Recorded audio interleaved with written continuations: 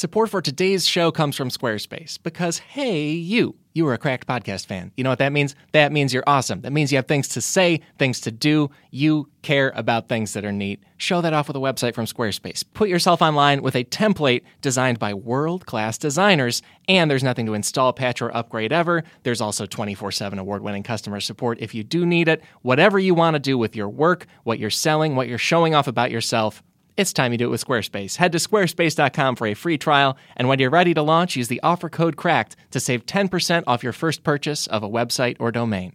Do your palms sweat at the sight of a lengthy wine list? Do your eyes glaze over when people start talking about tannins? Wine doesn't have to be scary, doesn't have to be stuffy, because you can join comedian and host Ben Schwartz. You know him from Parks and Rec, Jake and Amir, so much more. He is a self-proclaimed wine novice who teamed up with Wine Dialogues to create The Wine Down, a new podcast that makes learning about wine fun. In each episode, Ben and a guest comedian sit down with a wine expert to ask all the questions you've been too afraid to ask. Listen along as they taste wine, share toasts, and crack jokes in Apple Podcasts, Stitcher, or wherever you choose to listen. The Wine Dialogues is a project of the William Hill Estate Winery.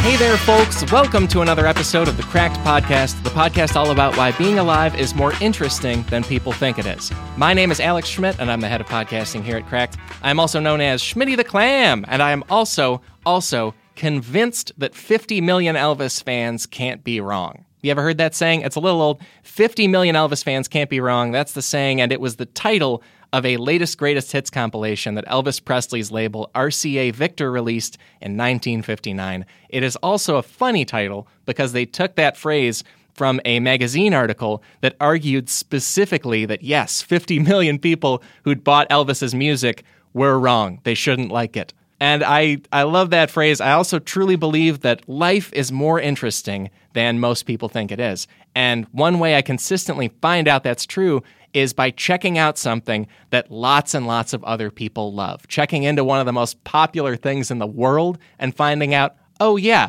that's why everybody's into it. For example, I only really gave Elvis a shot as of last year. Turns out he's great. Another recent one for me, Grey's Anatomy. That TV show, it's been on for 13 years with massive ratings, and it turns out that's because it's very, very good TV. Shonda Rhimes is amazing. And I say all that because you may not be familiar with baseball. Now, today's show is for everybody. It's about America as a whole, and we're looking at America through the lens of baseball. We're going to get into how labor works, discrimination, the economy, just what we want out of society. It's all about things you care about. The topic is specific, weird things about America that baseball shines an extra bright light on.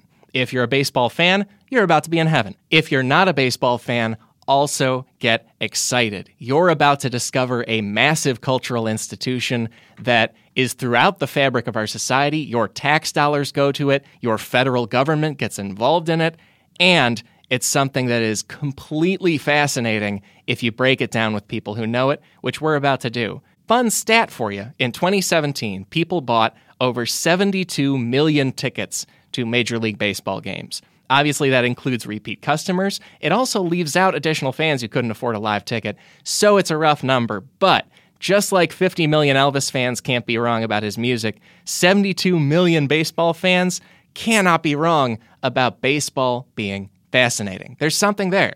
And we're going to get into what is there with incredible guests this week, old and new pals. One of them is return guest, Cracked editor and writer Dan Hopper. He is one of the funniest sports fans I know. And we're very lucky to be joined by comedian, TV writer, creator, and hardcore baseball fan, Rhea Butcher. You may know them from their TV show Take My Wife with their real-life wife, comedian Cameron Esposito. You may know Rhea from their stand-up shows across the country. We're going to footnote their April tour dates so you can catch them locally.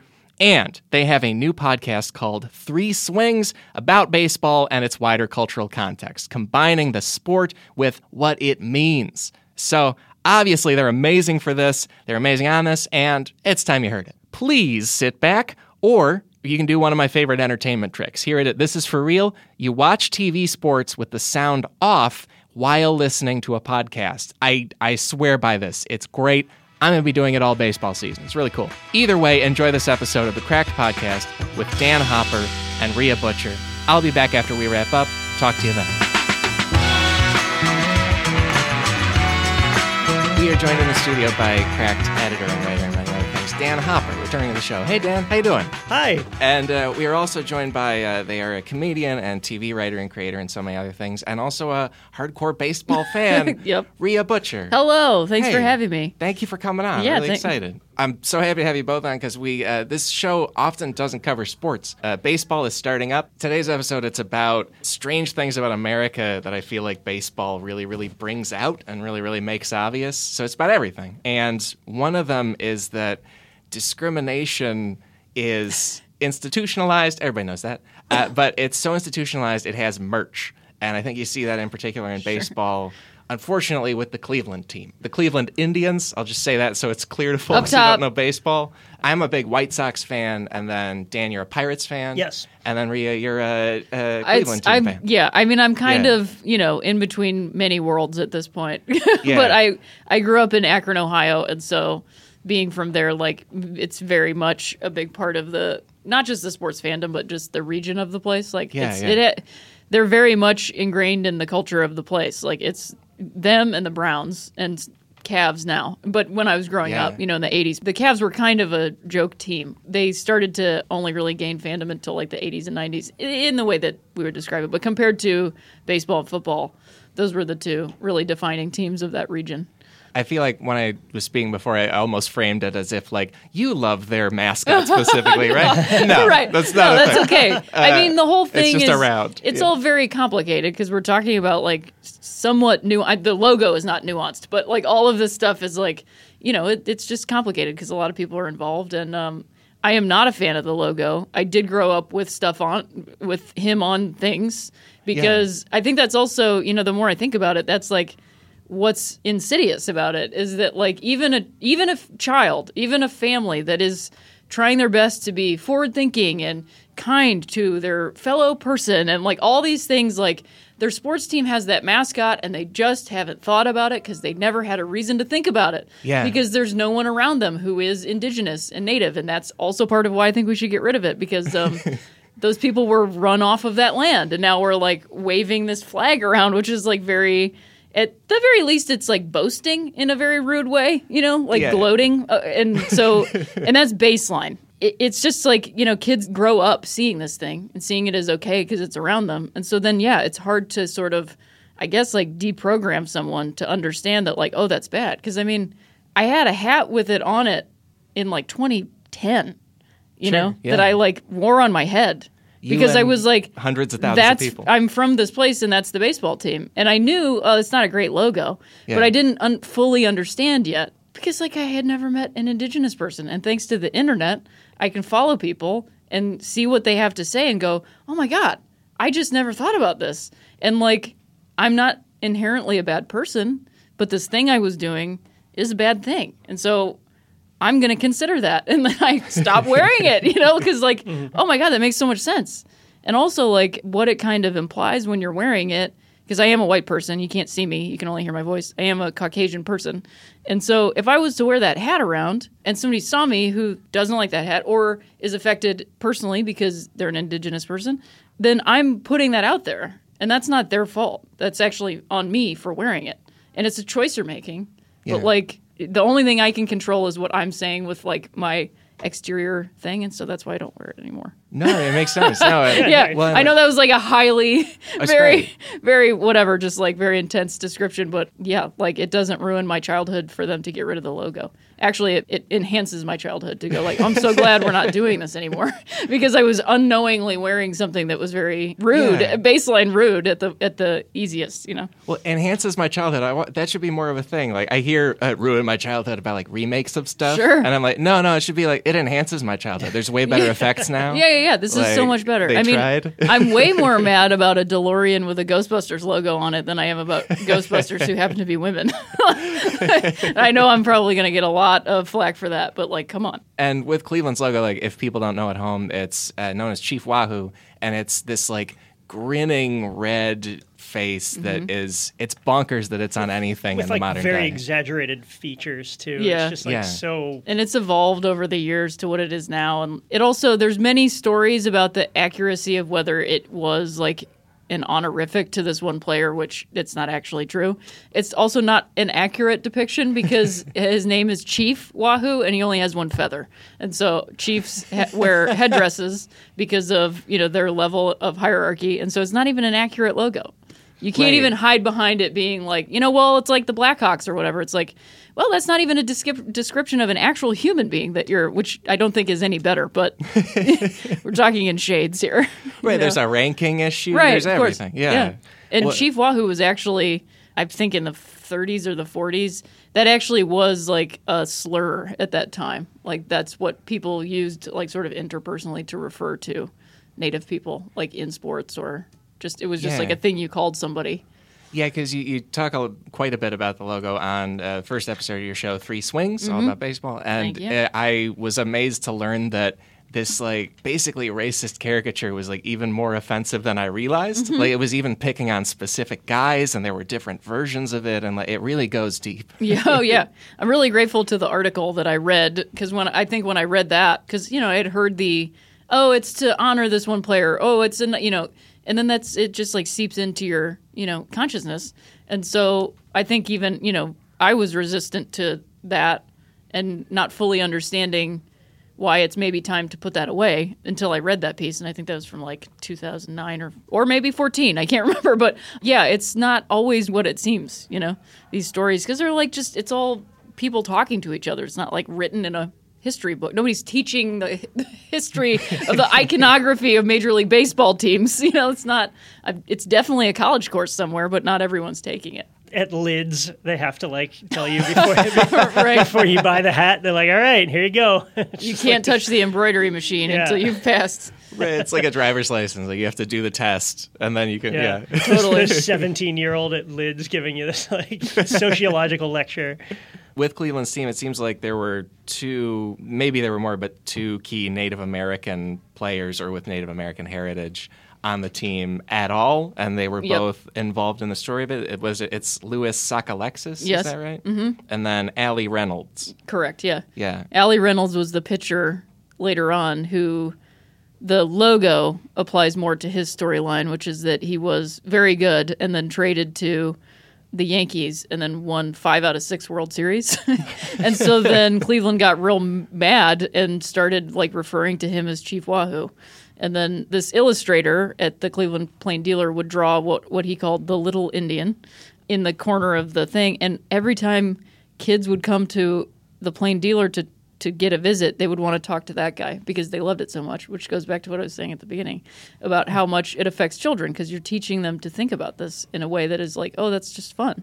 It's just a fun cartoon that I like. He's cute or whatever. And then you grow up to be an adult and you're like, don't take this away from me. So the picture, that was the logo, and then the Sockalexis was kind of who people have used as sort of the scapegoat for the naming of the team, but in reality the naming of the team was more so because the Boston team, which I will use the name so that it actually makes sense, but I try not to use this word either, typically on my baseball podcast, but this isn't my baseball podcast. The Boston Braves were doing really well, and so Cleveland was called the Naps, and then they were like, they were called the Infants, and they were like, we need a new name, we're not doing well. And Boston was doing really well, so they were like, well, let's just mock this, let's just basically do this and try to shoehorn this. Clearly their success is in the fact that their name is Braves. It has nothing to do with, the players on the team or their strategy or anything. We'll just change our name to something that's like that. And that's why it stuck. They were trying to gain their strength or something, like the Boston team. Right. Yeah. Just try to take some from them. Yeah, their life force. I like the very extremely not unhinged response of sending basically racial slurs to a player you traded away for having success. Absolutely. Very, very rational. Once you trade somebody away, they're supposed to basically fall over and die. They're not allowed to do anything after that. It's their fault if you trade them and they succeed. Right. You just got to make a racist cartoon out of yeah, them. of course. What else that's are you just, gonna do? hey, that's what America was founded on. Racist spite cartoons.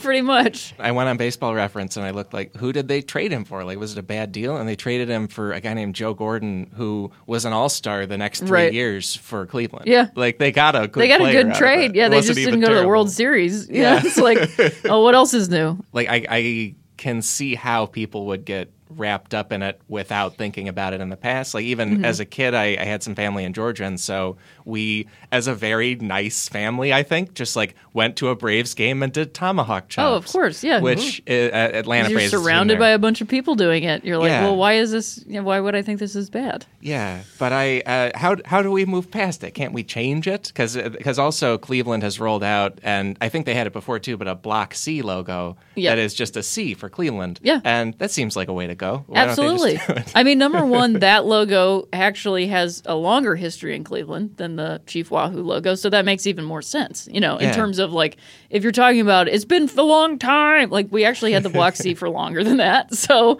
that's not actually true.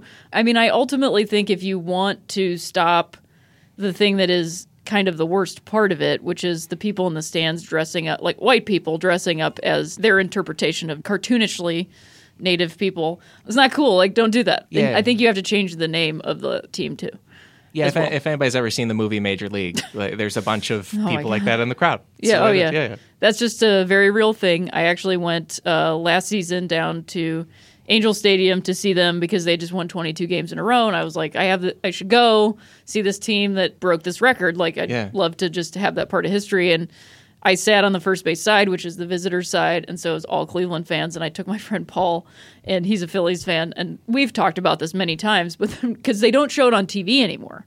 They've changed, like, the broadcast rules, like during the World Series and stuff. If you notice, they kept showing the guys with baseballs painted on their faces, and that's because those guys used to wear headdresses and stuff, but then they found out that all of the channels, they will cut away if they catch somebody in any of that stuff because they just don't want to perpetuate the image. Yeah, it does make sense, but it's also why we're all kind of blind to how bad it is in the stands because they won't show it. So we don't see that anymore. Yeah. So it's like, in not perpetuating it, it kind of localizes the perpetuation of it. They didn't really change the policy. They just don't shine a light on it. You don't see it. Yeah. And then they're not mentioning that up top, or anything. So we're at this live baseball game and sitting down, and he just, like, was looking around and was like, this is really bad. I was like, I know, this is what I'm telling you. Like, it's not great. Yeah. But I think it's like a long amount of time and it's a lot of conversations. And I think that white fans who believe it to be something that we need to talk about it, especially people who are actual fans of the team, because I used to think that, maybe I need to just not participate in this team at all. But then what I realized is a lot of people who are hesitant to change it that are fans of that team feel like the people telling them to change don't understand them and aren't from they're not from there, they're not fans. So I mean, that makes sense. When somebody seems like an outsider and is yelling at you to change what you think, it's a lot harder to listen. So that's why I continue to talk about it, because I did grow up a big fan of the team. And I still like the sort of spirit of the fandom of the team that kind of always has a chip on its shoulder that is the team from Major League, like in real life, like all those things. I think that's important. But I also think uplifting and raising and listening to Indigenous and Native people's voices on these subjects, whether they agree or disagree, I think is the more important thing, because unfortunately, in like media and in the conversation, they're kind of being shut out of it. They don't really get to be on television talking about it, not as much as they should, I think. I'll read articles and stuff asking people, who are outside picketing the thing or something, and 9 times out of 10, a white person gets the kicker that says, like, well, I don't really care. And then that's the end of the article. And it's like, well, okay. I just think you have to give some power back to the person that is on the hat. Don't you want to know what their opinion is? Because it's so easy right now for people to convince themselves, like, well, I see Indigenous people wearing it all the time. And it's like, I know, but there's a lot of people that don't like it. So we don't really get to hear both of those sides. So I'd rather, like, uplift that conversation. That's how I think it changes. Sure, yeah. That media disparity, it makes me think of, and not to say these things are one-to-one, but like the Confederate flag being worn and posted and put places. That's also something I think we're slowly moving away from in the country. And at the same time, there are people in the South who are like, you just don't understand that this is part of my sure. heritage. So on. I mean, there are people in the North that think that yeah, also. Sure. So yeah. like, I think it's a very complicated issue, and it's like been slowly moving back into culture in a way that we perhaps didn't expect. Yeah. Well, and then the coverage of that issue, I feel like it's always why some mainly white people want to have it, and then they never, maybe because it just feels intuitive, but they never bother to talk to anybody else who's like, no, it's just racist. Like they don't bother to like cover that. Yeah, they don't talk to the white people who disagree with it, and they also almost never talk to black people who live in the South who have to look at that flag and what that might mean for them. Yeah, yeah. You know, like I think it's a conversation that you have to talk to many people about to really understand what it means.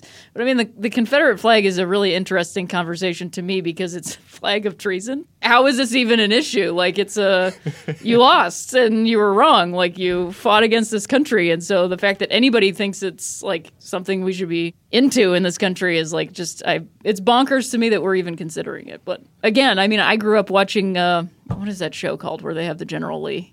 Oh, Dukes of Hazzard. Thank you. Like watching that and thinking like, oh, okay, this is a flag, whatever.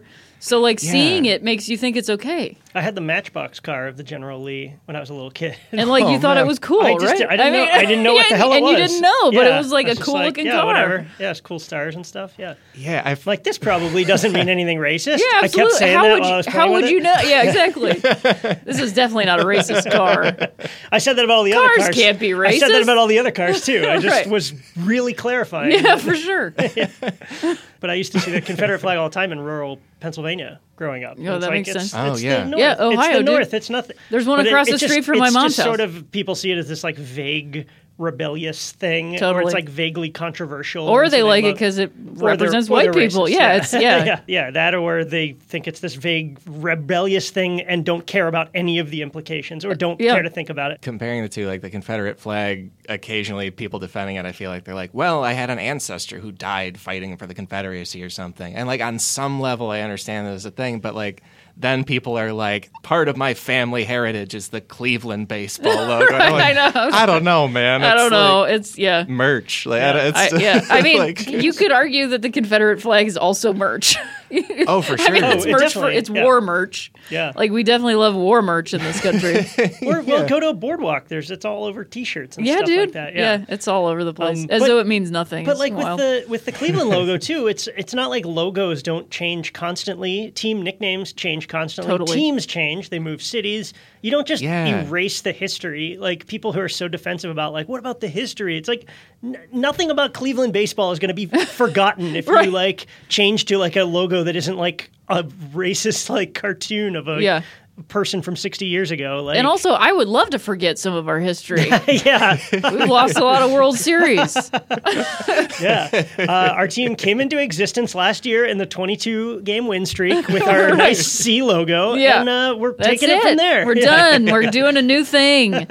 I mentioned like discrimination as a thing that baseball is like a weird lens on for the rest of the country. There's, of course, the very, very famous thing of as the civil rights movement was happening for black people, Jackie Robinson broke the color barrier in baseball, and there was all that going on. It's also been sort of a sport for all diversity across the board, in particular with Latino people. There was a whole era in baseball that is, I think, less well known, where Latino players would be considered more white or more black than each other in the early part of the 20th century. And so then they would either get to play in the major leagues or play in the Negro leagues, depending on just how they were rated, because race is a concept and it's not an actual thing. Yeah, that reminds me of the concept of the paper bag test. Are you aware of that in like performance around the same time?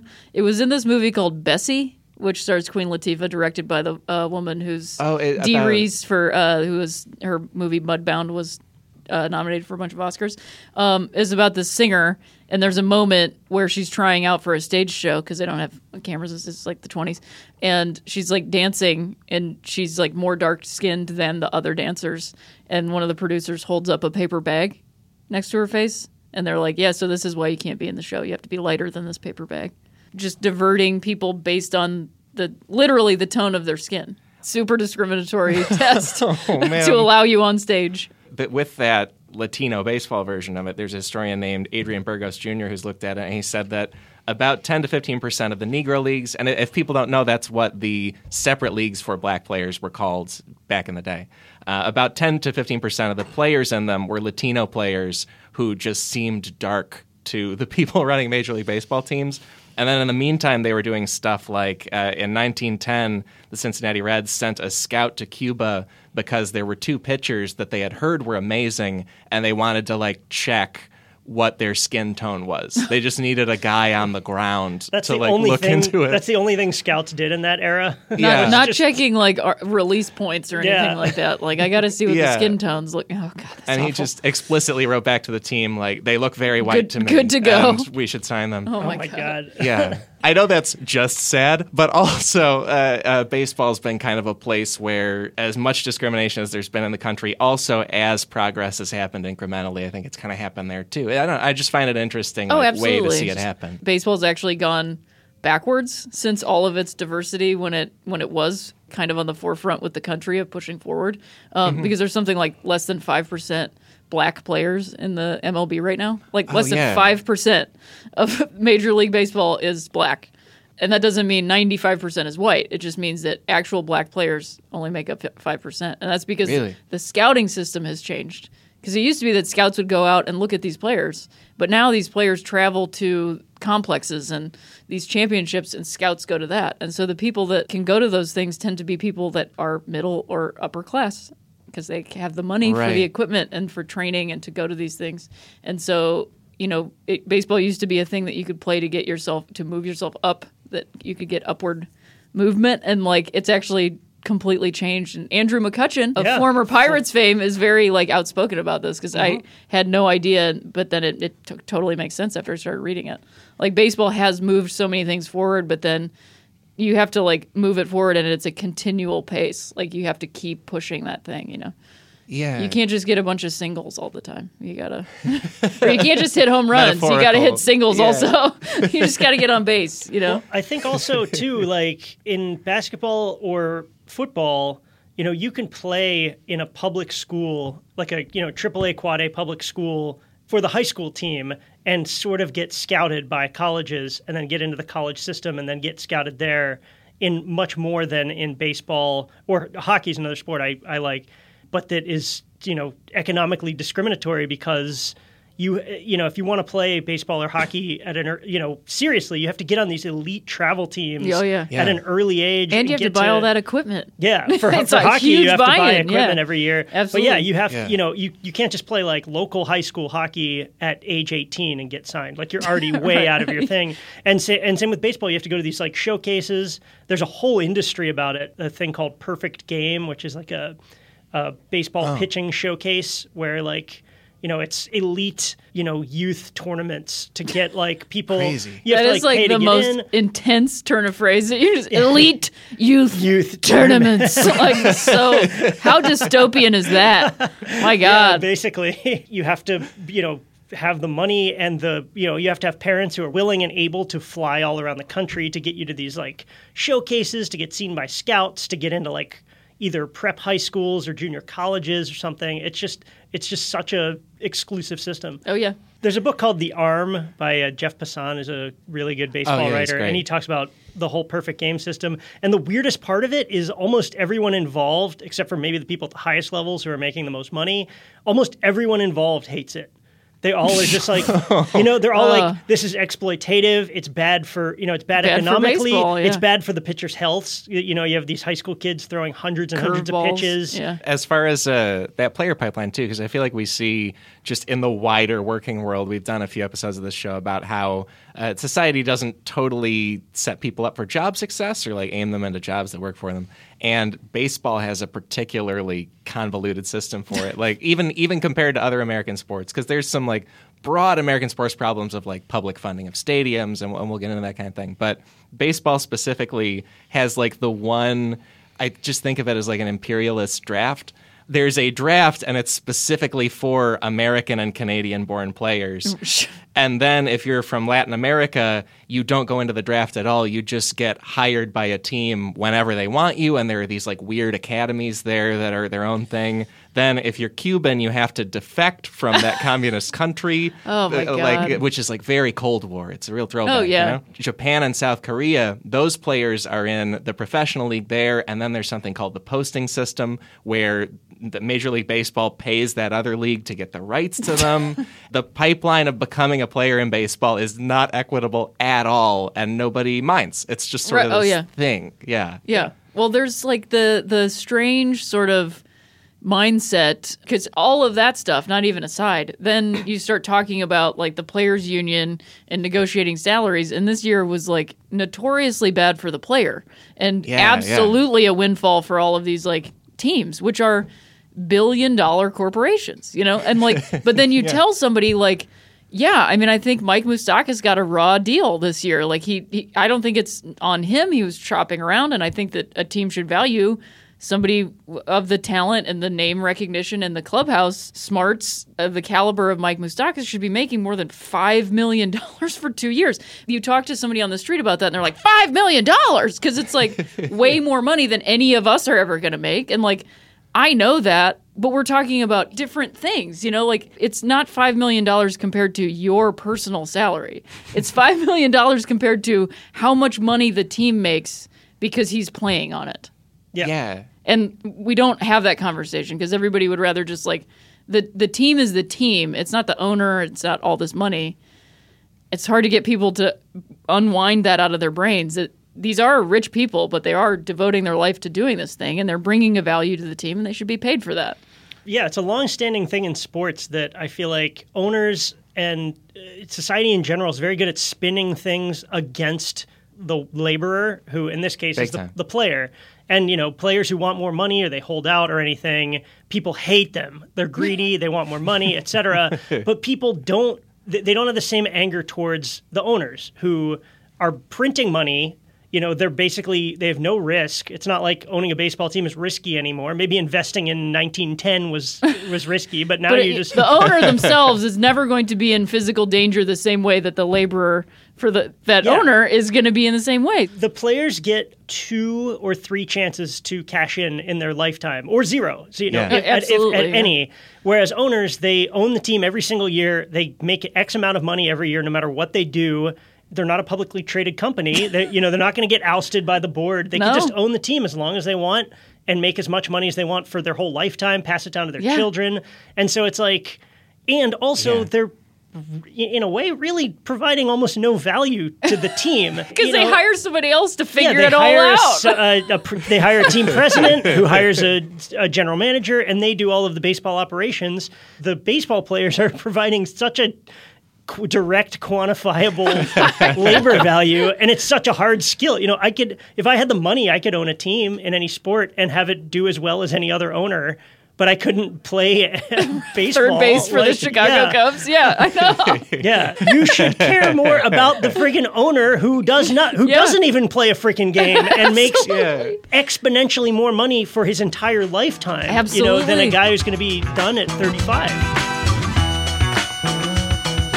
Support for today's show comes from Squarespace because, hey, I love saying this every week. You're awesome. You're really, really cool, and people should know it from your website. You should get a special domain for it, and then you should build the site. Oh, but how do I do it? It's very, very easy with Squarespace, and it will look amazing. They have templates created by world-class designers that you can customize every inch of, every pixel of, and your website will look good on a phone because guess what? People are using their phones to browse the internet. Maybe you're using your phone to listen to a podcast. That's where it all happens now. We have metrics at Cracked.com. We can tell this is where people are moving. If you make a Squarespace website, your website will look good in that new internet space. Also, there is nothing to install, patch, or upgrade ever if you build a Squarespace website. If you do have a question, Squarespace's award-winning 24/7 customer support is there to help. How much better can this get? It's time you did it. Time you set it up. So head to squarespace.com for a free trial. And when you're ready to launch, use the offer code CRACKED to save 10% off your first purchase of a website or domain. That's squarespace.com. Offer code CRACKED. How often do you think about your socks? If you're like I used to be, not much. But I recently discovered socks that changed the way I'll think about socks forever. They're called Bombas. Bombas are the most comfortable socks in the history of feet. Every pair comes with a built-in blister tab, stay-up technology, seamless toe. It's like a perfectly designed house for your foot. With many colors, patterns, lengths, and styles, Bombas look great in the gym, at the office, and out on the town. I look great. I feel great. You can be like me. And for every Bombas purchase you make, Bombas donates a pair to someone in need. They've donated over 7 million pairs of socks so far. They had heard when they founded the company that the number one request of homeless people in homeless shelters is fresh socks. They have set out to build a company that meets that need while also supplying you with amazing foothouses. Foothouses are the fun thing I call socks. Keep cool, keep comfortable, and keep contributing with the best socks in the history of feet, Bombas. I can't recommend them enough. Buy your new socks at bombas.com/crack today and get 20% off your first purchase. So you even get a deal that is bombas.com/cracked for 20% off. bombas.com/cracked, BOMBAS. Baseball season just started, and traditionally, and like they did this year, the winter is sort of the off season, and they're not playing games, and they're doing sort of the hot stove. They're figuring out who's going to play where, and people only ever since the 70s have been able to be free agents, which is a whole nother thing. That's a whole nother conversation. And the player that fought for that never played baseball again. Yes. His name is escaping me. He played for the Cardinals. Kurt Flood. Kurt Yeah. Flood, thank you. And he fought for free agency and then never played again. I'm so glad you guys bring up all this labor stuff, because another big parallel to get into is that I feel like in America and acutely in baseball, like people are just generally on the side of owners of things and not labor. Like, it's just labor always has an uphill battle. And in baseball, there's this history of players would be signed by one team and have zero rights to play anywhere else or even really negotiate a contract for themselves. And then, like you said, Rhea, Kurt Flood refused to do a trade with his team, I think. And then there was a legal process that led to this U.S. Supreme Court, like the actual Supreme Court.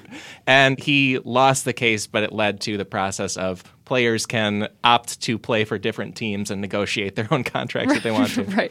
And so then we spent this past offseason, like we do every offseason, figuring out who's going to play where. And this particular offseason, players had a really, really hard time making any money, and probably the best case of it is this third baseman, Mike Moustakas, who was on the Kansas City Royals. He turned down an offer of, I think, $17 million. He turned down a qualifying offer, which every team, when you become a free agent for a team, when your contract is up, they have to offer you a qualifying offer. But he turned it down because he was like, I'm going to make way more money than that. And instead, he ended up with a contract for $5.5 million, which is less than half of the token offer he was given. And it was such a weird process that some people thought the owners were colluding to depress player salaries. I think that they were. Probably today, on opening day, whenever this comes out, there's probably still players that are free agents. I mean, Jason Worth, outfielder for the Washington Nationals, who brings a veteran ability to the team, was not picked up. They're going into this young talent and just getting rid of guys because they're 34, which seems nuts, because when I grew up watching baseball, there were 45-year-olds on the field, It is a thing where now people, I think as Daniel was saying, they only have a few shots to cash in.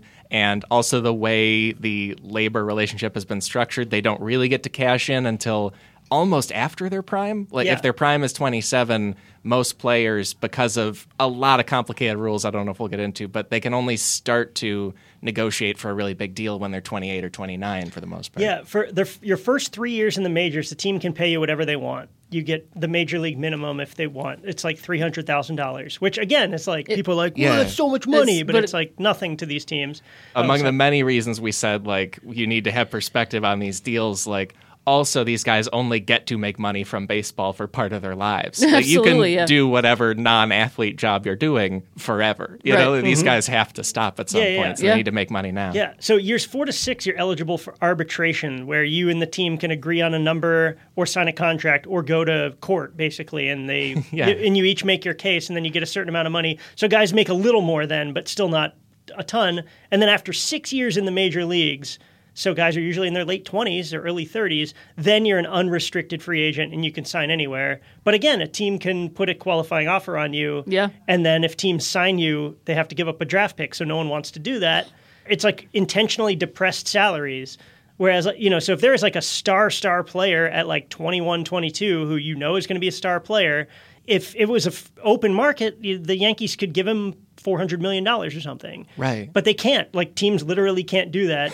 So players have to, like, pay their dues like they're an internet comedy writer and, like, work for exposure for 3 years, basically. Right. Yeah. Well, Like, hit 50 home runs. Hope that they play well. Game. Hope they play well for 6 years. Hope they don't get injured. Yeah. The whole system is geared towards you'll finally, after 7 years, maybe get a big contract if you're one of the elite players. And this year, that didn't even really happen with a lot of guys.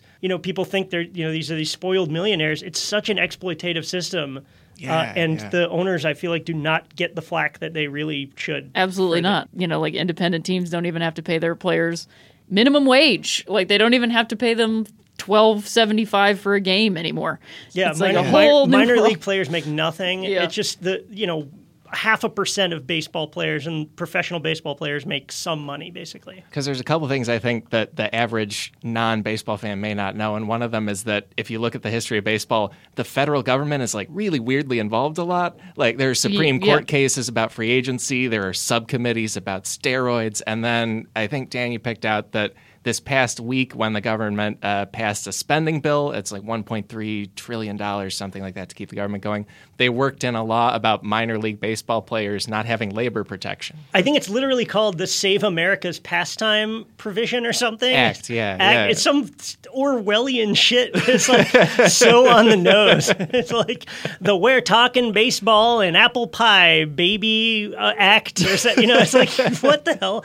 But it basically said that like minor league players aren't subject to labor laws because if their labor, including playing the games, training, traveling, etc., causes their salaries to depress to the point where their hourly wage is below the federal minimum wage, that's acceptable. Right. Yeah, so it's like... Cool. That sounds What the hell is cool. the government doing? It's just like... And this crazy spending bill, I think it was like 1,900 pages or something, and they made a point of wedging in this like slip of paper about, by the way, if you're a AAA player, you don't get enough money to like eat. You don't get to do that. Yeah. Another thing I think not everybody realizes, and this is in not just baseball, but like we seem to let the owners be doing things like this and then really criticize the players for chasing money. But the thing with the players is that all of them who are playing baseball are trying. Right? Like everybody on the field wants to hit the ball, wants to successfully catch the ball, wants to do it well. Mm-hmm. And I don't think people know that most of the baseball teams are trying to lose right now. Oh, yeah. It sounds crazy, but most of them are trying to fail. And one side effect is that it depresses the salaries of pretty good free agents because if you sign them, you might start winning all of a sudden. Right. Absolutely. Yeah. I don't think that's good for the game, personally. Yeah. Overall. Because then it just creates 4 teams that are just going to be in the postseason all the time. And like, what is the point of that? Yeah. I think that's super boring. I think the biggest driving factor is it's just the owners have less and less reason to hide the fact that they don't care. And I think it's, whether or not it's actually them colluding, has the same effect. It's like, just as an example, a guy, Lance Lynn, who's like an average starting pitcher, thought he was going to get a big contract this offseason, didn't sign until like a month ago with the Twins and got 1 year, $12 million, which is decent, but it's not a long-term deal. And if he, tears his elbow this year, he's done. That's the last money he'll ever make. And pitchers get hurt every 2 seconds, if people don't know. Yeah. But basically... Especially somebody that came off of Tommy John surgery, which he did. So I think a lot of the owners look at this and they're like, hey, I can spend $12 million to make my team very slightly better. That's not going to earn me $12 million, in terms of revenue or TV revenue or anything. It's going to cause me to lose money, actually. Why would I do that? Yeah. And so they just don't do that.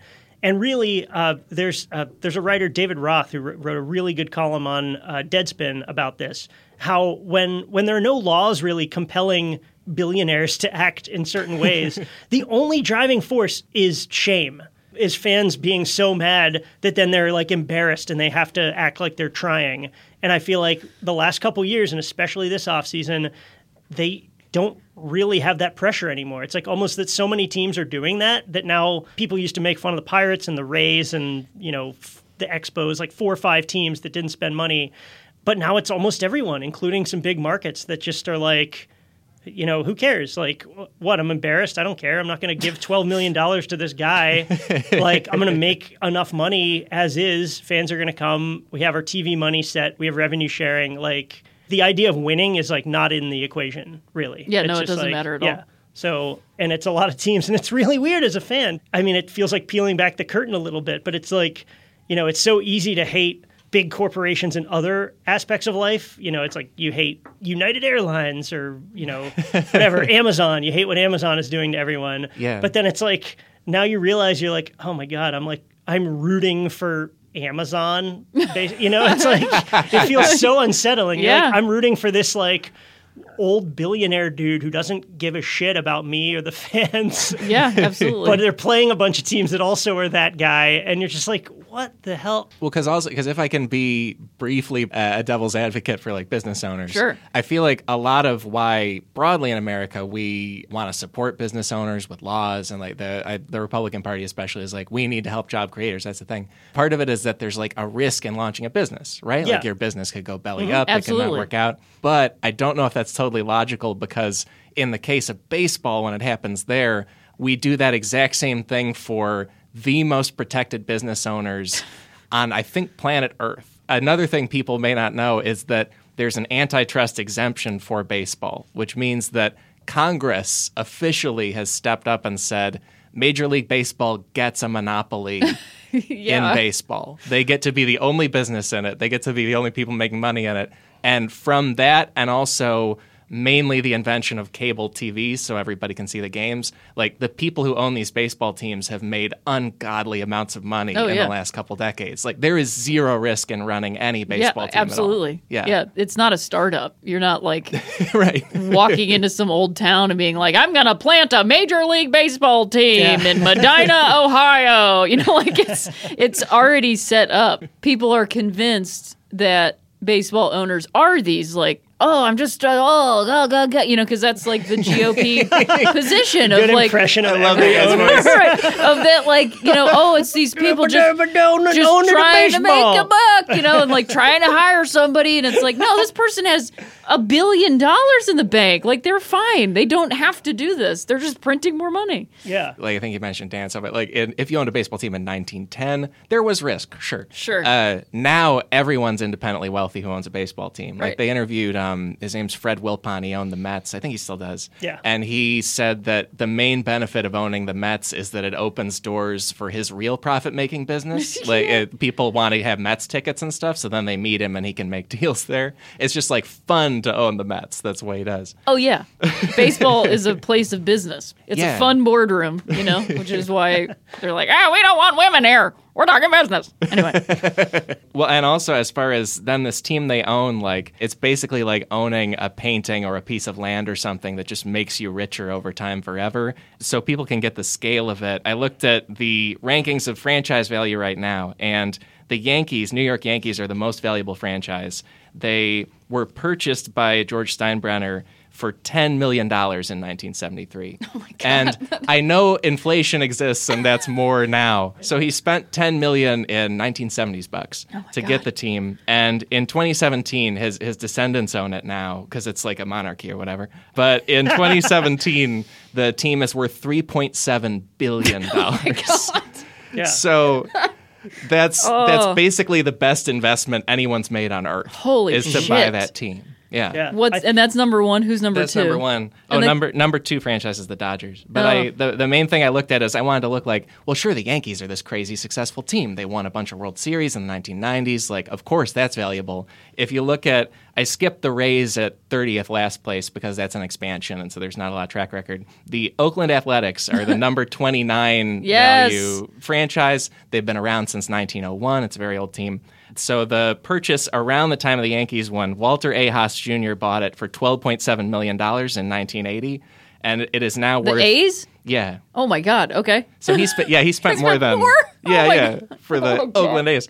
So $12.7 million to get that team in 1980. It is now in 2017 worth $880 million.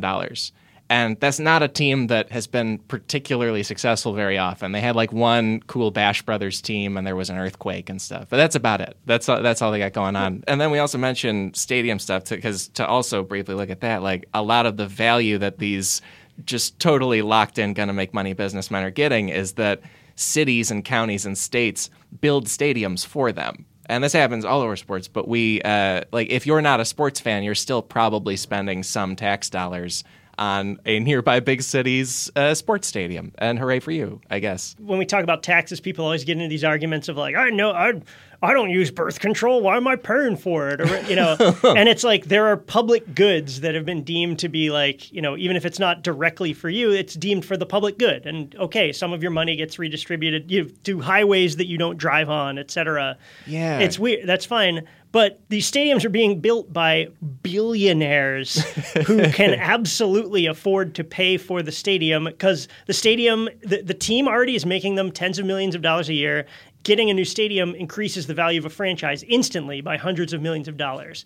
Yeah. And so they can absolutely afford it. So if there's anyone who does not need a tax break from the public, it is these freaking billionaire owners. Cities do give it to them because they have all the leverage. There's only they don't want them to leave. There's because 30 pro the teams. Stadiums mean a bunch of jobs and then businesses that grow around it. And like to me, it's like you should just get both. Provide the jobs, pay the freaking taxes. And also if you're at home and you're wondering like, but how much money could they be talking about? Like the latest one in baseball is a couple of weeks ago, Hillsborough County, Florida, was looking at about $450 million in tax hikes for the area to build a new stadium for the Tampa Bay Rays baseball team because the owner of that worst team, teams right?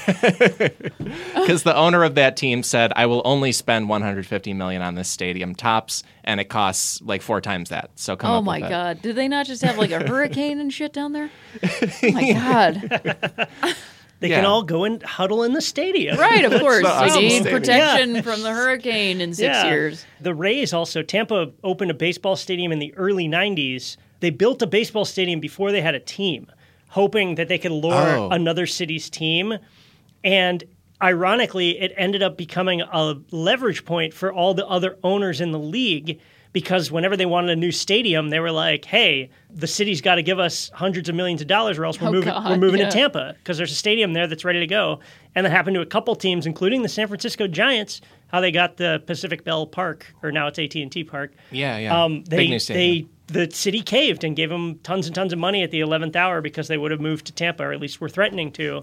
They would not have moved to Tampa. No, I can think tell so. you that right now. I would have called that bluff for sure. Like, go ahead, move the San Francisco Giants to Tampa. Yeah. Go ahead, give it a shot, my friend. So Tampa got a team in the late 90s, 1998, I think. They got an expansion team and then moved into a 8-year-old ballpark, and now it needs to be repaired.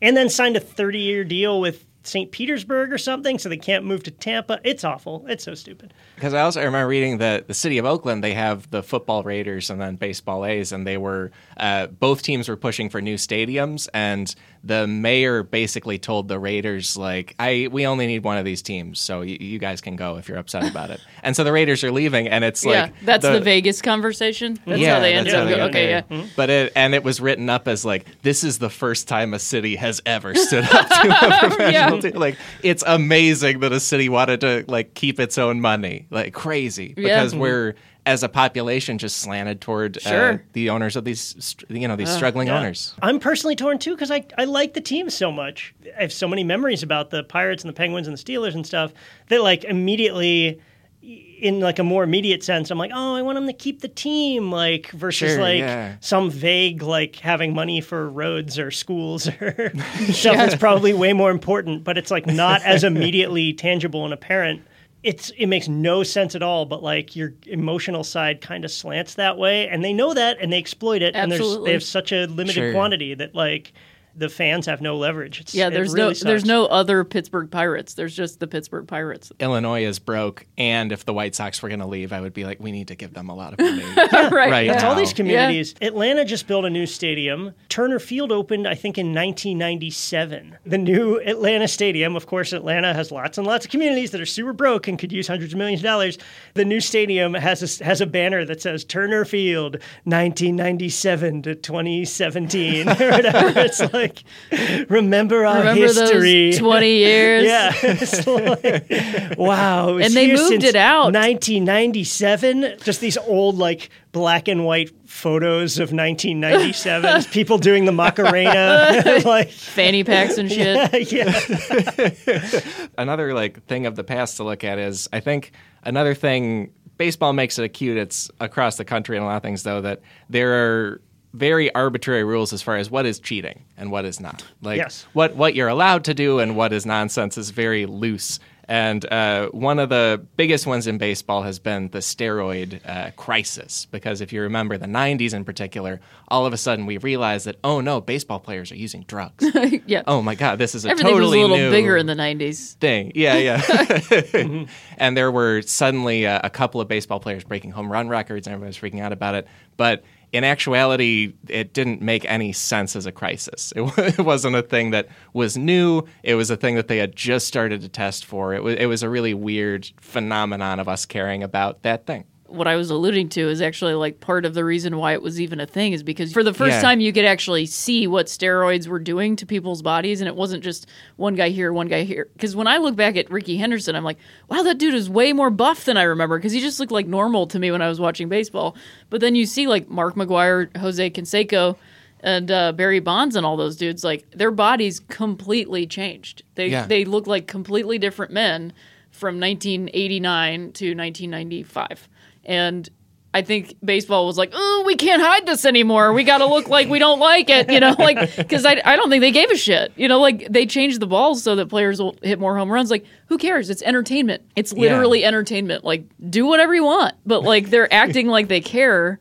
And it just seems like very hollow to me. I've personally thought it's been good to get steroids out of baseball because I just think, it's not great for people's bodies over time because you just go in too far with it. And I think these guys are, we've been talking about how much they're paid and the stress that they're under and the potential for damage and all that stuff. Yeah, I totally agree they deliberately turned a blind eye because, the baseball went on strike in 1994. Fans were so mad the next, that year, the next year, and hated everyone. Yeah, it was a crisis. And when they started, Sammy Sosa and Mark McGwire started hitting home runs in 1998, I feel like the last thing anyone wanted to do was to turn it into another scandal.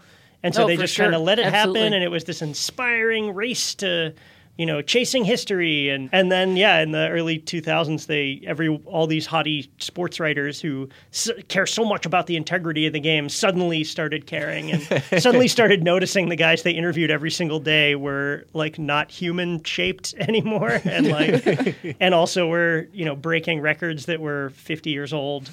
Suddenly started asking questions after 5 years. So because if people don't remember it, like as a cultural moment, it was framed as very historic and very natural and this beautiful. Because like there had been home run records for decades that hadn't been broken, and there were like old black and white photos of the guys who had hit the most home runs before, and then suddenly these two guys in the Cubs and Cardinals rivalry across Illinois were hitting massive home runs, and like Sports Illustrated did this cover of the two of them in togas as if they were Greek gods and like Olympians. It's very embarrassing now. And they made just this whole thing of like, oh, what a magical thing to see guys sock dingers, what a thing. And then where did their strength come from? Mount Olympus? Practice on Mount Olympus. Yeah. And then in particular, Barry Bonds did way more hitting home runs after that. But then suddenly all the owners and journalists started tutting and waving their fingers When it was Barry, at it. they had a real... When there wasn't a white guy in there, yes, absolutely. They didn't have a toehold of going, well, it might be good. I don't know. Mark McGwire's a pretty stand-up guy. He plays the game the right way. You know what I mean? Yeah, he smiles. He's like, he smiles a lot. Sign stuff for kids. He's Sammy got a Sosa son. Smiles. Yeah, exactly. Yeah. No one with a son could do anything bad. I feel like we've almost come full circle, too, because I feel like for years, sports writers, they were so mad at those guys. Barry Bonds, Roger Clemens most famously, because both of them are kind of jerks. And so they're like, let's just take it out on these two. And then if you look at Hall of Fame voting, those two are basically blackballed. And so are Mark McGwire and Sammy Sosa. And everyone's like, well, that whole era is tainted. Like, we'll never know who did what. And, but now every other guy from that era, except for like a select 5 or 6, are now getting voted in like easily. Oh, yeah. These sports writers want to take this very compact surgical stance, so they seem like, okay, we took a moral stance. Okay, back to normal. Everything's back to normal. Like, They don't actually want to confront the issue. Is the reason that Pete Rose is banned from the Hall of Fame then more qualifying than PED use? Like, do you think there's a better claim to keeping him out of the Hall of Fame than there is to keeping Mark McGwire, Sammy Sosa, and Barry Bonds out of the Hall of Fame? I think it's a tough question. I think the Pete Rose thing, for people who don't know, he, as a manager, gambled on games and admitted that and came clean. Finally, years later, admitted it, but was banned from the Hall of Fame forever, which ironically gets him way more attention than if he just if they just sort of put him in. Just put him in, no one would care. Yeah. I think it was almost like purely punitive, and I don't think it like his accomplishments don't count because of the thing he's doing. Whereas like Sammy Sosa maybe isn't a Hall of Famer if he doesn't take PEDs. You know, like maybe he doesn't have Hall of Fame numbers. Barry Bonds and Roger Clemens probably do. Absolutely, like for sure. Well, because they like already had those numbers before they were taking PEDs. You could cut Barry Bonds' numbers in half, and he's a Hall of Famer. Sure. Yeah, but like, I mean, maybe he's probably not hitting, 40 homers as a 39-year-old. I sometimes also wonder if a little bit of Pete Rose's lockout of the Hall of Fame is the fact that he like almost killed a guy on the field. He like almost killed a catcher that played for Cleveland. So Pete Rose is playing in the All-Star game in early 70s. Notoriously competitive All-Star game. Precisely. Yeah. And so our rookie catcher, Pete Rose, is running into home, and he covers the plate because we didn't have the catcher's rules yet, and Pete Rose just clotheslines the guy and knocks him out in an All-Star game. And Charlie Hustle, he's playing exactly. hard. So once they started talking about that, they were like, "That's kind of the reason why." 30 years later, they changed the rules with catchers. But is his name Ray Fosse? Yep, Ray Fosse. That's the guy. Yeah. He was never the same after that because of the horrible collision. Yeah, in a game that doesn't count. That literally doesn't count. But there were tons of players though who are huge assholes who people mythologize still. I think the reason they came down so hard on Pete Rose is because his transgressions had to do with baseball. There's like somewhat of a difference if you're going to talk in shades about the difference between PEDs and gambling on the game. It's like at least PEDs you're trying to win the game for the team. You're not trying to and then as like a manager you're betting on the thing that you're supposed to be like leading. It's just kind of there's like a lot of, to me, dishonor in that. But hey, I don't make the rules. But then the flip side to that, and I don't even know if I'm making these arguments, is Pete Rose is the all-time hits leader. If he's not a manager, he's in the Hall of Fame anyway. He's in the Hall of Fame for being the hits leader and playing for years and winning World Series. But like he did something baseball related that everyone was so mad at, they banned him as a person from the Hall of Fame. Right. Whereas, like I said, Sammy Sosa, Mark McGwire too, probably are not Hall of Fame players if they're not on PEDs for their career. Their transgression caused them to become Hall of Fame caliber players, arguably. Whereas Pete Rose's is like this separate thing. Yeah. Alex and I were talking beforehand. There's players who openly cheated who are in the Hall of Fame.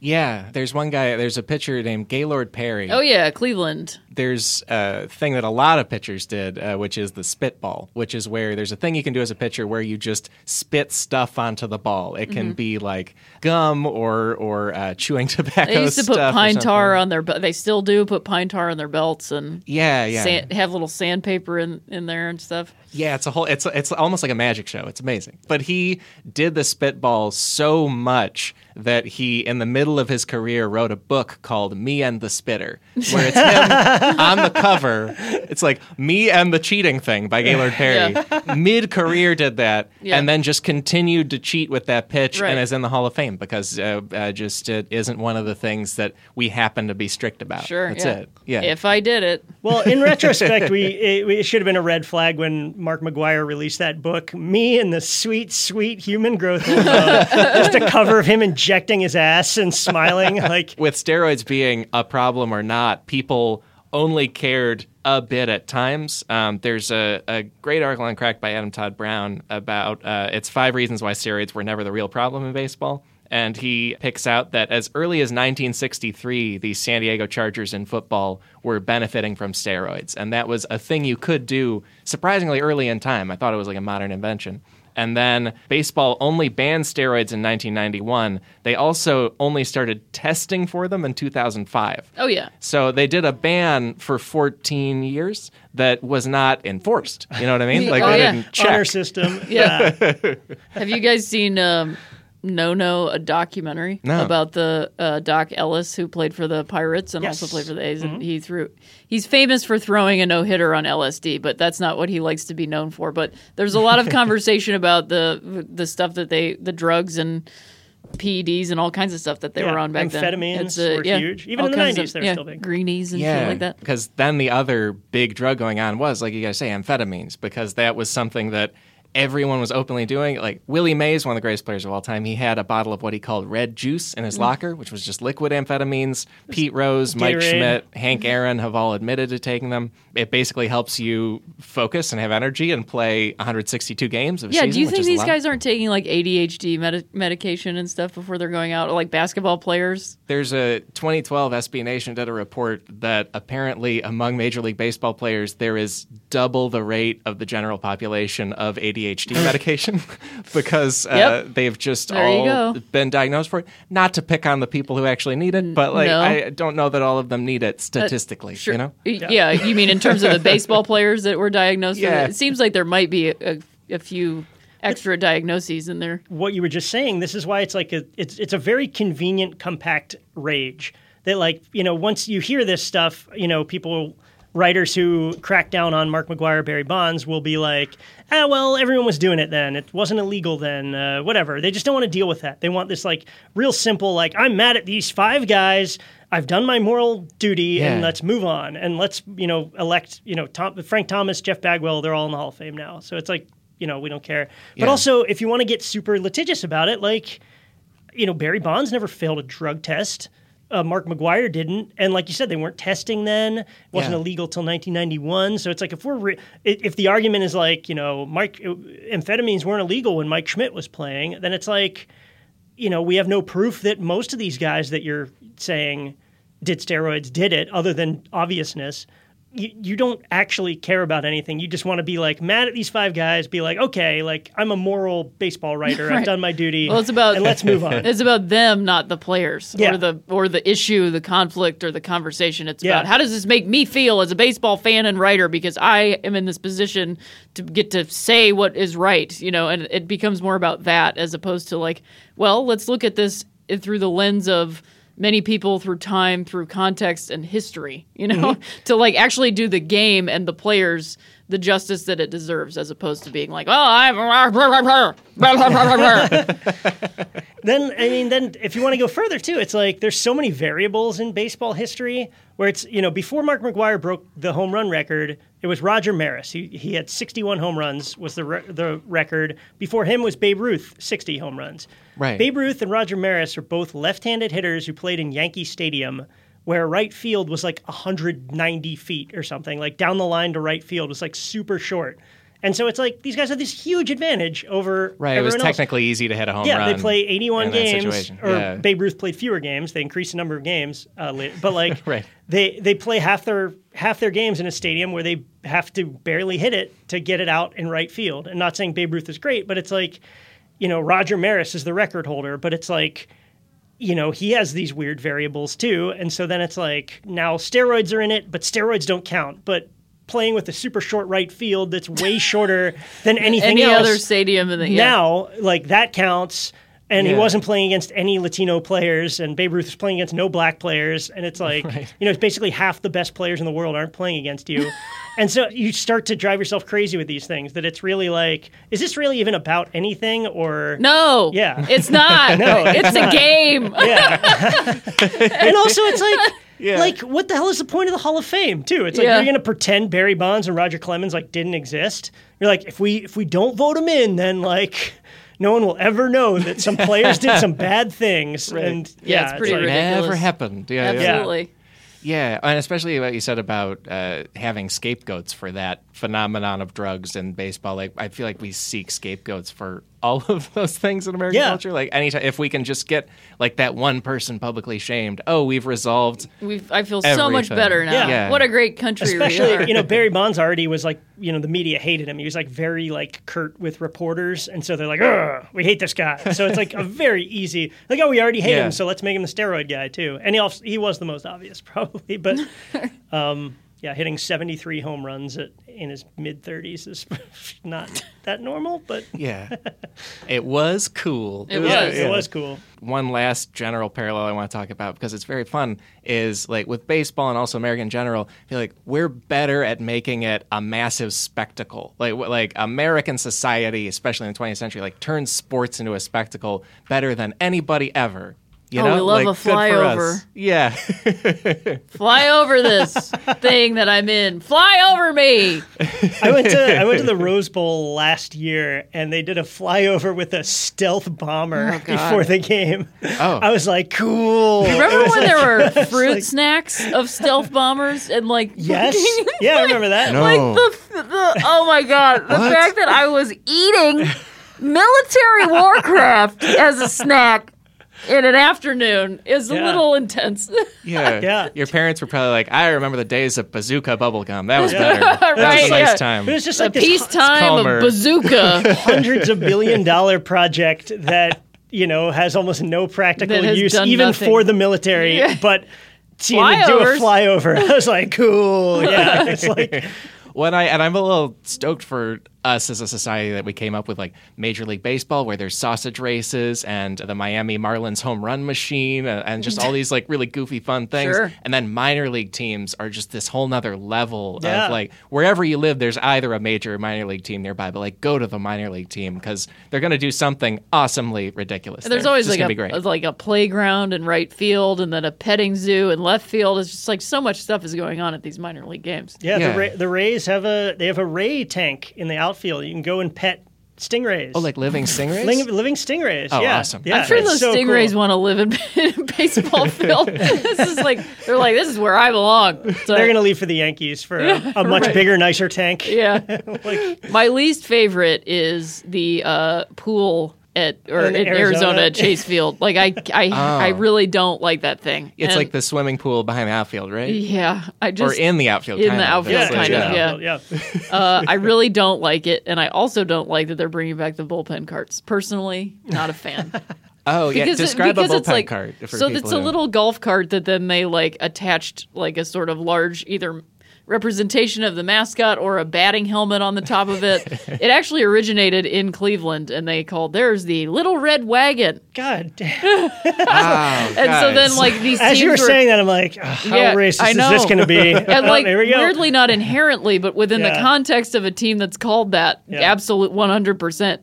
And then Casey Stengel did not want to be outdone by Cleveland, so he rented a hearse to be their bullpen cart. When all of like these, the Ghostbusters. well, yeah, when all Yeah. these wars start, and then it just became a thing, because they realized they could like adorn them and put ads on them and stuff, and it's supposed to speed up the game of the reliever being driven from the bullpen in the outfield to the mound as opposed to them trotting in. But like to me, how much, number one, we're talking about fractions of seconds here, and number two, Yeah. I would think as a pitcher that run is part of your psychological prep, like physiological prep to go in and do the job that you're supposed to do.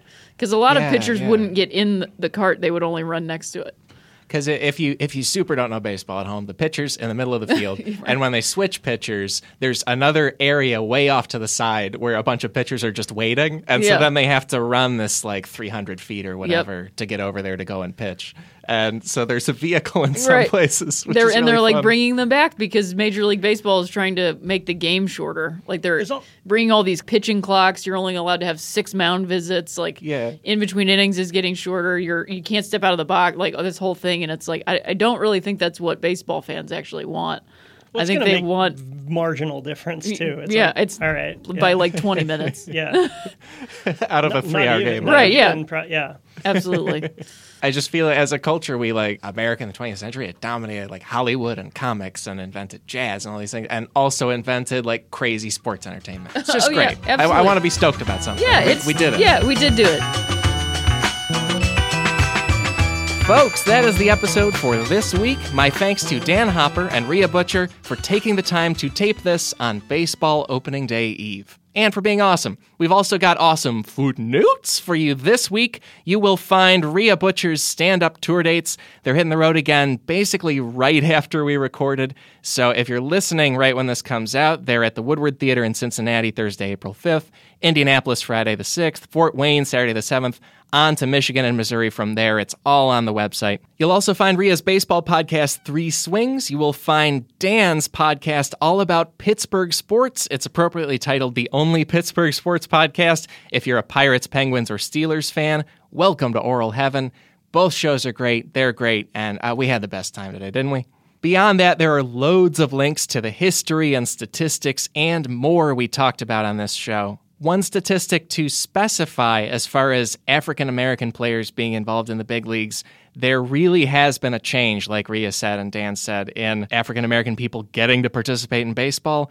This is the change. In 2016, 8% of major leaguers were African-Americans. 30 years earlier, it was 18.3%. So it's now less than half of what it was 30 years ago. And it's probably because of those factors we talked about. Those are the specific numbers. Also, one writer we leaned on in particular, Dan mentioned him. His name is David Roth. He's an editor at Deadspin.com who's doing amazing stuff about this offseason and labor and America. And it's the kind of thing we got into. You'll love his stuff if you like this. Also, I'm going to link to that Elvis anecdote that I gave you up top about those 50 million fans. I love the fun fact that he took the 1950s equivalent of a blogger hit piece about all of his fans being wrong and made it a badge of honor instead. Because, like what you like. Guilty pleasures are a made-up thing. Don't buy it. And hey there, Cracked Podcast fan. Do you want to buy a t-shirt? Because this section, the footnotes section, has its own t-shirt at podswag.com. There is also a Schmitty the Clam t-shirt because, hey, that's me. Again, that's podswag.com. And if you are in LA in a week or two, we got a live episode of this show for you, Saturday, April 14th at UCB Sunset in Los Angeles. Our topic is the world's most bizarre origins and backstories of the world's biggest celebrities. Free sample of that show. Did you know future wrestler Andre the Giant spent his childhood getting driven to school by future Nobel Prize winner Samuel Beckett? That happened in the world. Life is fascinating, and there's more where that came from. I'll be joined on that show by comedians Matt Lieb, Jenny Jaffe, and Carrie O'Donnell. Tickets are on sale now at sunset.ucb theater. That's theater with an R-E on the end, because we fancy. sunset.ucbtheater.com. And as far as this episode goes, our theme music is Chicago Falcon by the Budos Band. Our episode was engineered by Josh Richmond and edited by Chris Souza. If you love this episode, that's great. If you hated it, let me know about it on social media. That's right, social media. A thing that's mostly negative for society, probably, but has undeniably improved my experience as a sports fan. It's like SportsCenter on demand. Also, just shout out to former White Sox pitcher Brandon McCarthy for being the funniest athlete on Twitter. Really great. As far as my own accounts, you can find my Twitter account at Alex Schmitty. I'm also on the wider internet at my website, alexschmitty.com.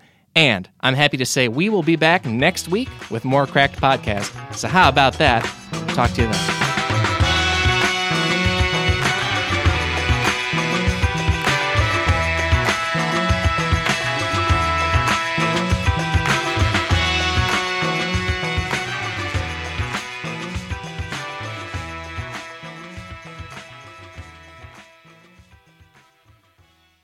One more thank you to the folks at Bombas for their support of today's show. I can't recommend these socks enough. My feet feel amazing. Yours can too. And you can help someone in need if you purchase a pair of socks. They're made from premium cotton. Bombas stay warm in the winter, cool in the summer. There's every kind of color, pattern, style, length to meet your need. And for every Bombas purchase you make, again, Bombas donates a pair to someone in need. They've donated over 7 million pairs of socks so far.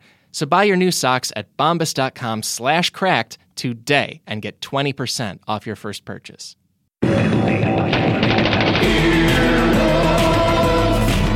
This has been an Earwolf production, executive produced by Scott Aukerman, Chris Bannon, and Colin Anderson. For more information and content, visit earwolf.com.